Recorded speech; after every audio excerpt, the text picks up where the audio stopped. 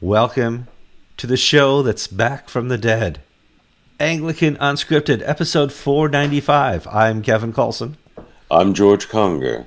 I'm Gavin Ashenden. It's the 18th of March, St. Cyril of Jerusalem, 2019, second week of Lent. Gentlemen, welcome back to the show. Okay, I need to be honest with the audience.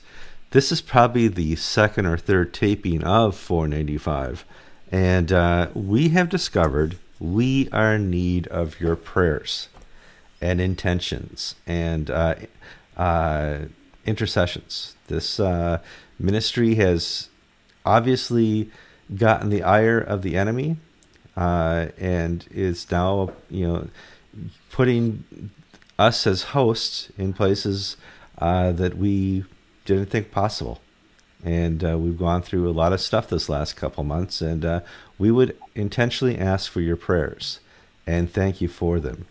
Also, please share this program and comment in the comments on the YouTube channel. Share it with your friends. Subscribe if you're not subscribed yet. We also have a podcast. You can find those in the show notes. Guys, I would ask how you're doing, but I know how you're doing, and we don't need to tell people how we're doing. But how's it going? Well, I just like to say, share it if this ever gets out. Yeah, that's right. If this episode ever gets out, please share it. It's a miracle. Yeah, we recorded Friday, and or was it Thursday? What day did we record? Both. Yeah, Thursday, Friday, and just that file just disappears. We did Monday, and I wrecked that by getting all choked up and over emotional. So we had to can that. Yeah. And then we did a really good show on Friday, and you lost it. I lost it. Lost the file. Come on. In the history, I never lost a file, and it just disappears from the hard drive. I ran programs. I bought a program online, find corrupted files, nothing. It was gone. Not just kind of gone. So we're going to move on to the news. A lot has happened in the time since we've recorded an actual show. Specifically, there was a murderous attack in New Zealand that we'll certainly talk about. There's been comments in response to that from officials in the Church of England that is just bewildering to me. There's comments and stuff going on around the world in kind of the one-sidedness of understanding what people think is terrorism, what people think is just a madman, what people think is a new crusade going on. Yeah, right. And so we need to kind of digest this and talk about this as the group of three here. And I would start with Gavin, because your Church of England folk, two archbishops I can think of off the top of my head, don't know what the hell they're talking about. Yes, well, I wonder if we shouldn't start with George and his Sunday sermon, because that sounded very good to me. Perhaps if George can bring it in at the end or interrupt me with it. One of the things we've been talking about is the relationship between culture and the truth of Christianity. Jesus did say the truth will set you free. He is the truth, the way, the truth, and the life. And at the risk of being pedantic, one of the things we're trying to do here is to get as close to the truth of authentic Christianity as we can. Not that we're better than anybody else or cleverer, but we're struggling together collectively to find it. And the reason this matters is that over the history of the church, there have been periods when the church has slipped into one kind of error or another. And the moment it does that, it pays quite a serious spiritual price. So it's not about being right or being cerebral. It's about keeping at the center of the eye of the Holy Spirit, I think. And George, I last two shows, and we discussed this, and I think we can now discuss it more in a more streamlined version. Yeah. I've spoken often of my parish, which I love tremendously. It's a wonderful place, but we are rife with heresy. Now, what do I mean? We're not kooky, Southern California heretics. You're no name it and claim it stuff. Yes. No prosperity gospel, but I did some series on Christian doctrines, and I find most people don't believe in original sin. They believe in the perfectibility of human beings, that deep down in their heart man is the measure of all things, that men can be perfected, that if you only, from the movie South Pacific, we have the song sung where you have to be carefully taught to hate. And one of the things I pointed out in my sermons was that you don't have to be taught to hate. That's natural. What you have to be taught is to love. And Gavin identified this as Pelagianism.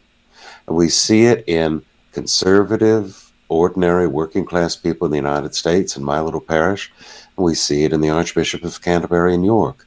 A Pelagianism, a denial that God is the measure, God is in charge.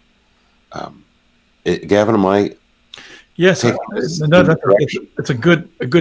We have saved people half an hour of listening. It took us a long That's time. the Cliff Notes version. Unscripted. I think the reason, and this matters, how does this express itself? The problem with Pelagianism is, if you don't understand about original sin, you can't be saved, because it puts you in a position of self-improvement.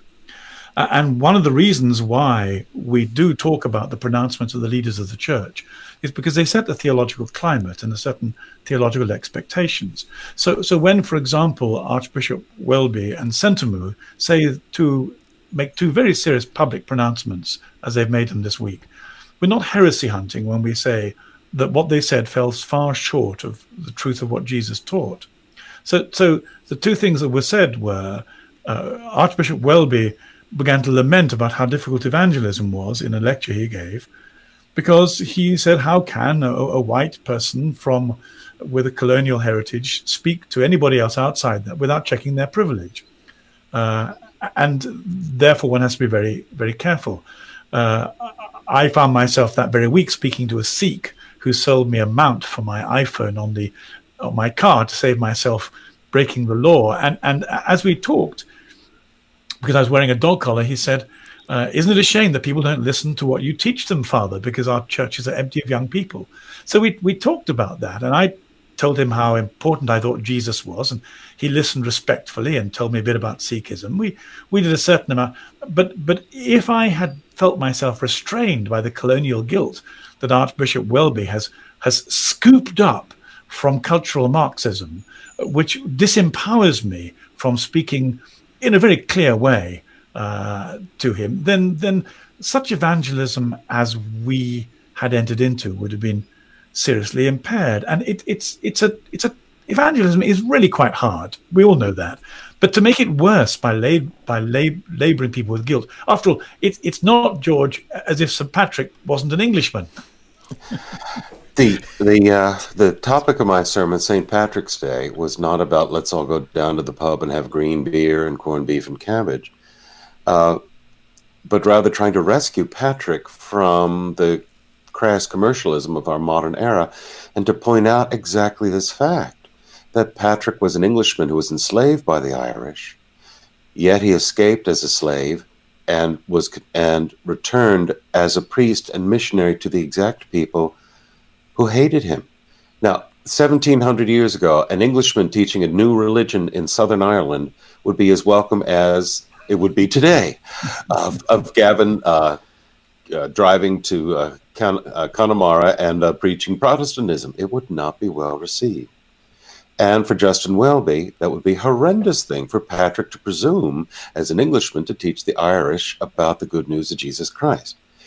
In our American culture, we now have these horrific politicians who are defining people by race, by sexual orientation.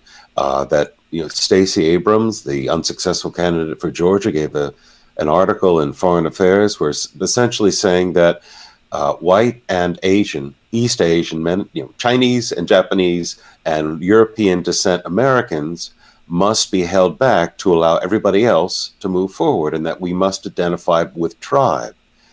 And Christ taught clearly, as Paul wrote, there's no slave nor free, male nor female, Greek nor Jew in Jesus Christ.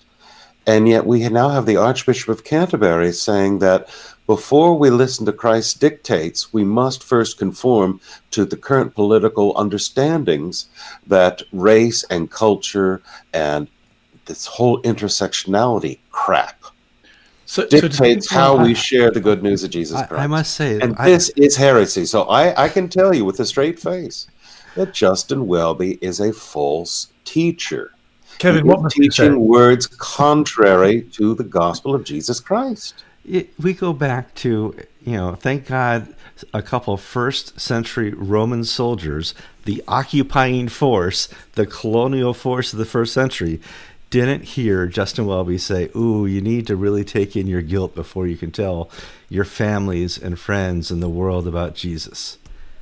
So let's use some theological shorthand for a moment and say, what is Satan's trick to that hobbles the church? And the answer is that we are engaging in a secular society which is using victimization, secular Marxism, as its major trope, its major narrative. Now, what that means is it's using history against us. Because history has been Christian and white and colonialist, it means that it's making it difficult for us to make a distinction between that and the gospel. But the fact is that Jesus is the ultimate victim. If you're going to talk about victim culture, then Jesus is much more a victim, for example, than Muhammad.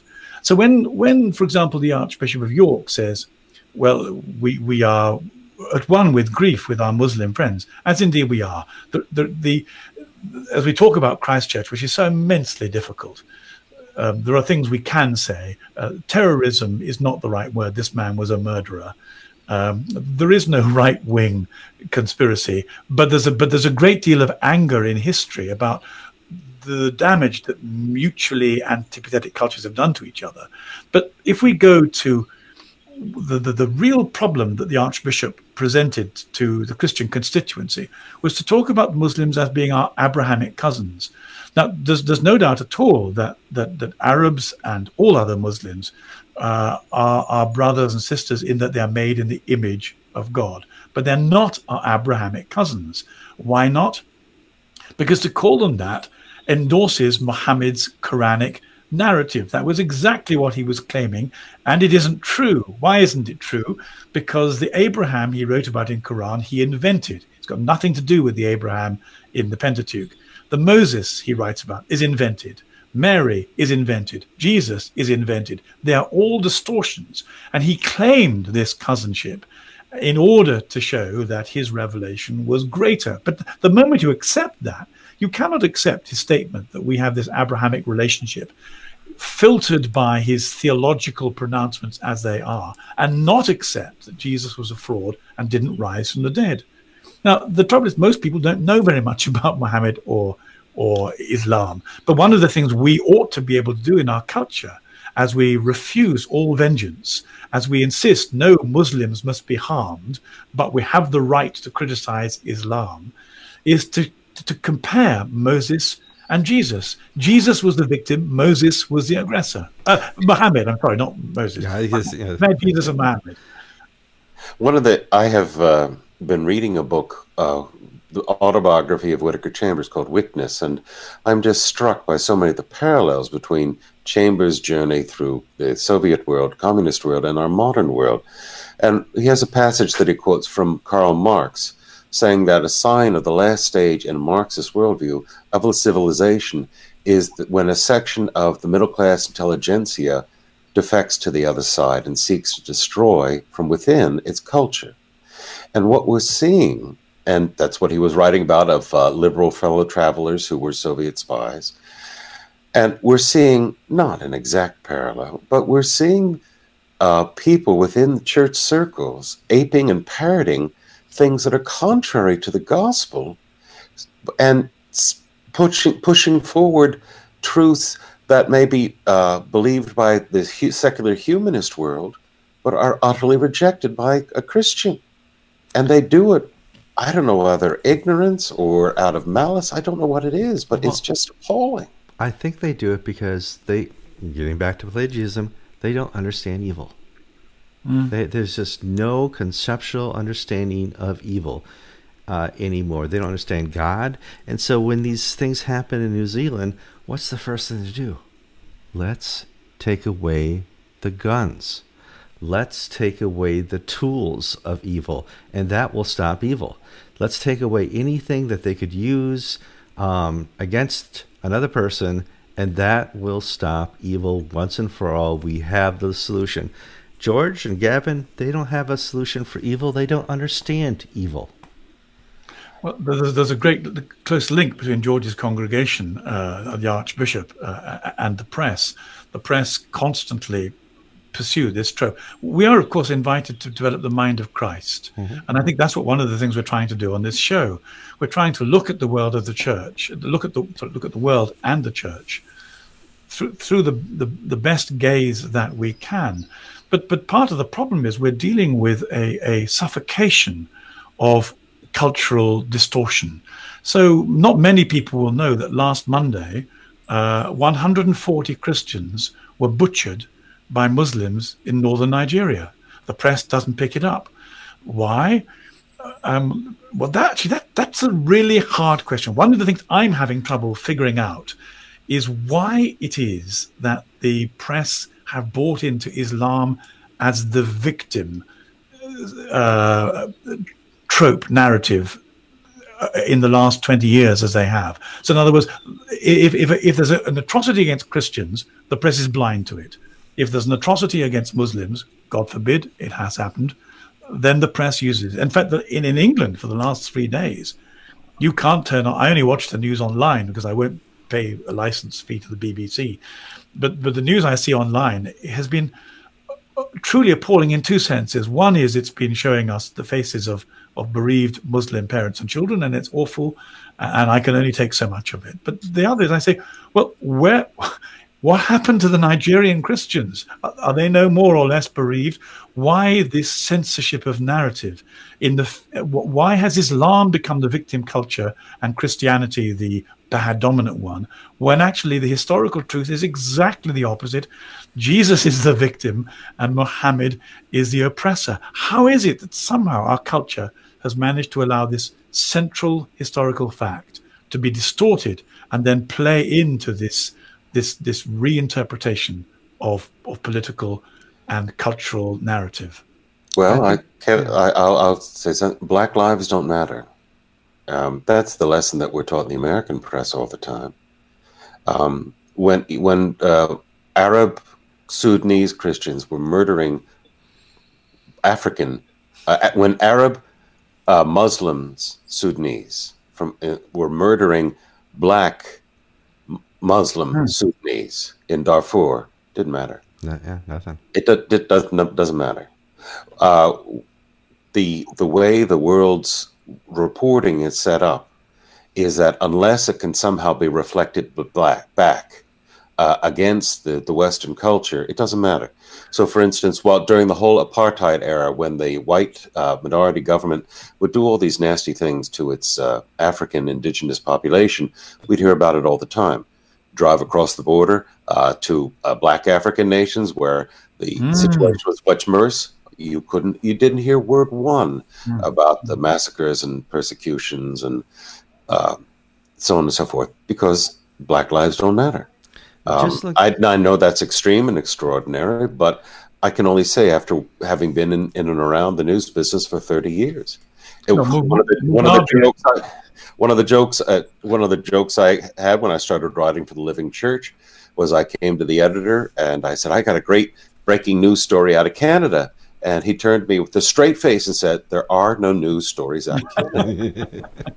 But there's a reality. I want to, just look in the last 3 weeks. Anti-Semitism is pretty much an official thing happening in the Congress here in the United States of America, and they can't find themselves to condemn it. They can condemn all hate, but they can no longer specifically condemn, on paper, signed and voted for, anti-Semitism. And this is a complete change we've had in just this year. It's one of the reasons why I think, Kevin, we have to go back to your reminder that we're dealing with evil. One of the things that's happened to me over the last 30 years is my experience of evil has broken down my willingness to hide within psychological categorizations. One of the reasons I enjoyed moving into the whole sphere of Jungian, particularly psychology, over the last 30 years is because it saved me from the pain of having to face up to the reality of the demonic and of raw evil. As it so happens, in the last 10 years, my experiences have been so raw and so clear that I was no longer able to hide in that. But I think one of the reasons why people are willing to do it is that there is no, going back to George's Pelagianism, there is no greater sense of helplessness than being faced by demons and by Satan and by their influence. Because at that point, you have to really adopt high-octane, repentant Christianity, and nothing else will work. So, of course, it's much easier to not to do that and then to engage in some kind of alternative worldview. But anti-Semitism, for me, is the prime fingerprint of Satan. He so hates God's chosen people and then the church, their successors, that wherever you see it coming into the public sphere, I say to myself, my goodness me, for whatever reasons, Satan is unbound. And these are his footprints and his fingerprints. One of the great Christians of our generation is a man named Andrew White. I've known him maybe 25 odd years. And White was the vicar of Baghdad, and nobody can say that White is prejudiced against the Arab world or the Muslim world. He's given his life to work with them, and he's given a life to building bridges between Christianity, Islam, and Judaism. White's comment and White is in very poor health. He's not active anymore. His comment after this massacre, his first comment was, of course, sadness and prayers for the souls of those who had died. But he said, there's going to be a hit back. And it's not going to happen in New Zealand, but it's going to happen in Sudan, in Pakistan, in Muslim majority countries. This incident will be pointed to as and given religious sanction by official religious leaders, not nuts and kooks, but official religious leaders to say, now you have permission to extract revenge on our Christian minority because of the action of a murderer against Muslims in another country. Let me take that one step further. I think Islam is now going to be kind of the endorsed default religion of places like America and Britain and other Western countries, because they are the religion of peace, as we've been hearing over and over and over again. Now they're the victims of Christian crusaders in a very visual way, live streamed on Facebook and YouTube. Just watch the next school shooting. That will also be live streamed thanks to this. We've now seen a default of what society thinks is the religion they should endorse, because they have really been victims, and the culture's like, we've learned now for 30 years that Christianity are oppressors. There's colonialism was oppressors, and that in reality maybe Islam is the religion of peace. Well, look how quickly. Just watch. Do you remember the Pittsburgh synagogue massacre? Where a nut, a kook, went in and murdered all these people in a synagogue. And within the year, you have open, virulent anti-Semites in Congress attacking Jews for having double loyalties to the United States. This is the same sort of stuff that Hitler would say, of the Jews being money grubbers, of all that. In other words, the response to the murder of Jews has been anti-Semitism. Will we see anti-Muslim sentiment arise out of the murder of Muslims? No, we won't. We'll see anti-Christian and anti-Semitic sentiments arise out of the murder of Muslims. There's something strange going on. Well, it really is. It's entirely irrational, and the secular population appears to, in a schizophrenic way, hold two notions which are entirely opposed to each other. One is it sanctifies victimhood, partly because of the cultural Marxist narrative we talked about, but it really gets off on force. It quite likes force wherever it sees it. And of course, Islam, in an extraordinary way, embodies both victimhood, according to the cultural Marxist narrative, and it engages in force in a terrifying way. Christianity can stand up to this if it is authentic, but what it can't do is compete with this composite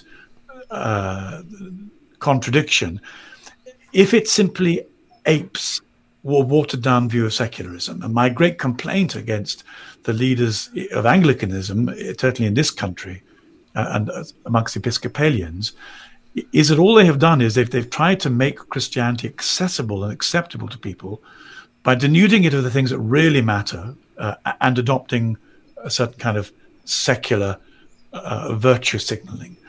So it's going to be hard enough to stand up to Islam as believing Christians. Again, the only way of doing it is not by being horrible to Muslims. God forbid, we have to love them. Mm-hmm. But always, I think, comparing Jesus to Muhammad, that's the clear way through this, is to say to people, if you're going to make a choice on the basis of choosing between Jesus and Muhammad. Anything else, we get lost in the fog of neurosis. Would Justin Welby be upset if Islam was the default religion of Britain? Would the Archbishop of York, I mean, would any of the leaders in the Church of England be upset? I can't say they would. Well, actually, I will defend one, the Bishop of Birmingham, where the Muslims protested the introduction of the gay-friendly curriculum in a primary school. And it was a predominantly Muslim area, and the parents revolted. 80% of them withheld their children from the school. And the Muslim community went to Bishop Urquhart of Birmingham asking for their moral support because, of course, Christianity teaches the same sort of general thing on homosexuality, except as Islam does, except we do not call for Muslims to be thrown off of high towers, homosexuals to be thrown off of high towers to be murdered for their homosexuality.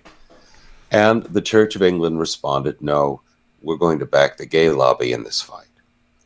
So here is somebody standing up to Islam, but they're not standing up for Christian principles. They're standing up for secular humanist principles. This is the Church of England. There's a very good article written by Jules Gomez. Jules produces some very high quality stuff regularly. And he talks about the way the British in colonial India required Muslims to chew on pig fat in order to bite their bullets, which were encased in pig fat, and how appalling this was, and it led to a big Muslim kickback. Now he says that the Anglicans have repented somewhat of forcing Muslims to chew pig fat by being much more sympathetic about, for example, halal meat. Again, the promotion of halal meat, which is taking place throughout English society and involves a good deal of animal suffering, is an odd thing to do. But the Church of England has come out very strongly in favor of halal principles. So you might think that in this Islamification, it would, if it was going to be consistent, then also be sympathetic towards these Muslim parents who want to avoid LGBT indoctrination and sexualization of their children. But at this point, it refuses, and in a way that is completely inconsistent with any other theory, except that it is morally corrupt and spiritually bankrupt. It then does a 90-degree turn and backs the LGBT lobby. Effectively, it zigzags between LGBT culture and Islamic demands wherever the pressure is placed upon it. It seems incapable of being authentically Christian. It has no confidence in its own Christian heritage and culture and beliefs. Indeed. One of the things, while we were waiting for Gavin to join us, Kevin and I were nattering on, at what point is Justin Welby irrelevant? At what point is the Church of England hierarchy, institution, I'm not talking about the people, irrelevant to the conversation? In other words, Justin Welby gives these god-awful statements about colonialism, and the Archbishop of York had these rather silly, ignorant statements about Islam. At what point do I basically say, I've turned them off? Now, it seems that 90% of the people of England have turned off the Church of England and pay no mind to it. It doesn't mean that all of a sudden become Muslims. They're just there. and sort of lapping up the secular humanist worldview. I think quickly, I think they have become the public library. I think they have just become this institution where you go for the baptisms and you go for the weddings, and it's a cultural thing. It's no longer a kingdom thing in England. There's been a very interesting podcast on The Spectator's one of our better political magazines. And it's run, The Spectator's religious section is run by a gay Roman Catholic journalist who's quite astute called Damien Thompson. And in the last episode, they read out from the Bishop of London, Sarah, I must get her name right because Mullally, that's it. I'm afraid... God forgive me, I keep on wanting to call her Sarah Doolally.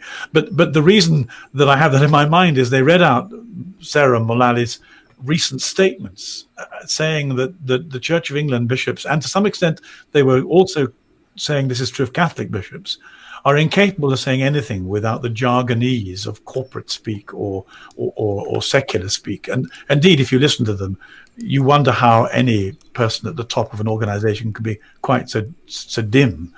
And they were saying that the bishops of both the Anglican Church and the Roman Catholic Church are so third rate that nobody does listen to them anymore. The problem is when the ordinary people look at authentic Christianity, and I keep on wanting to go back to street preachers, because they, with their courage, remind us of the mandate that we're given in the Gospels to preach the gospel in and out of season, even if they do it in a rather clumsy way. But there, the populace turns on them.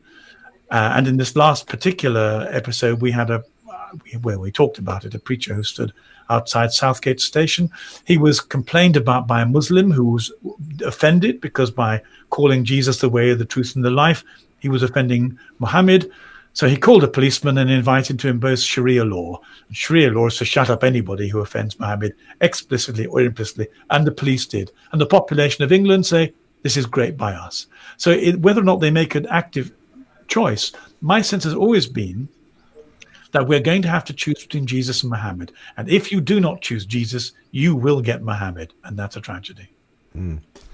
Gentlemen, we need to...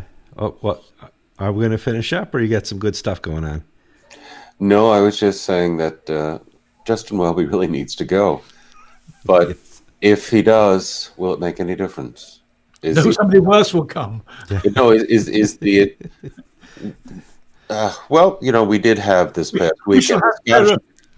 We shall have Sarah Mullally, or the next Archbishop of York, who will be one of two profoundly committed feminist women, awfully nice people, nice to have coffee with, but utterly feminist, holding Erastian and Arian doctrines of the church and the world. Well, the Scottish Episcopal Church didn't bite the bullet this weekend. Kelvin Holdsworth, the provost of Glasgow, he was the one guy. He is the one who hosted the Shahadi, the call to Islam, in his cathedral, and was the one who said that he hoped that Prince William, the little child, grows up gay, and. Yeah. He was considered the favorite in the secular press to be the next Bishop of Glasgow, and the electors refused to go along. So far, George, just so far. It could still happen. I've been saying to the Lord, don't do this to me, please. Not a thorn in the flesh like this. But, it could still happen.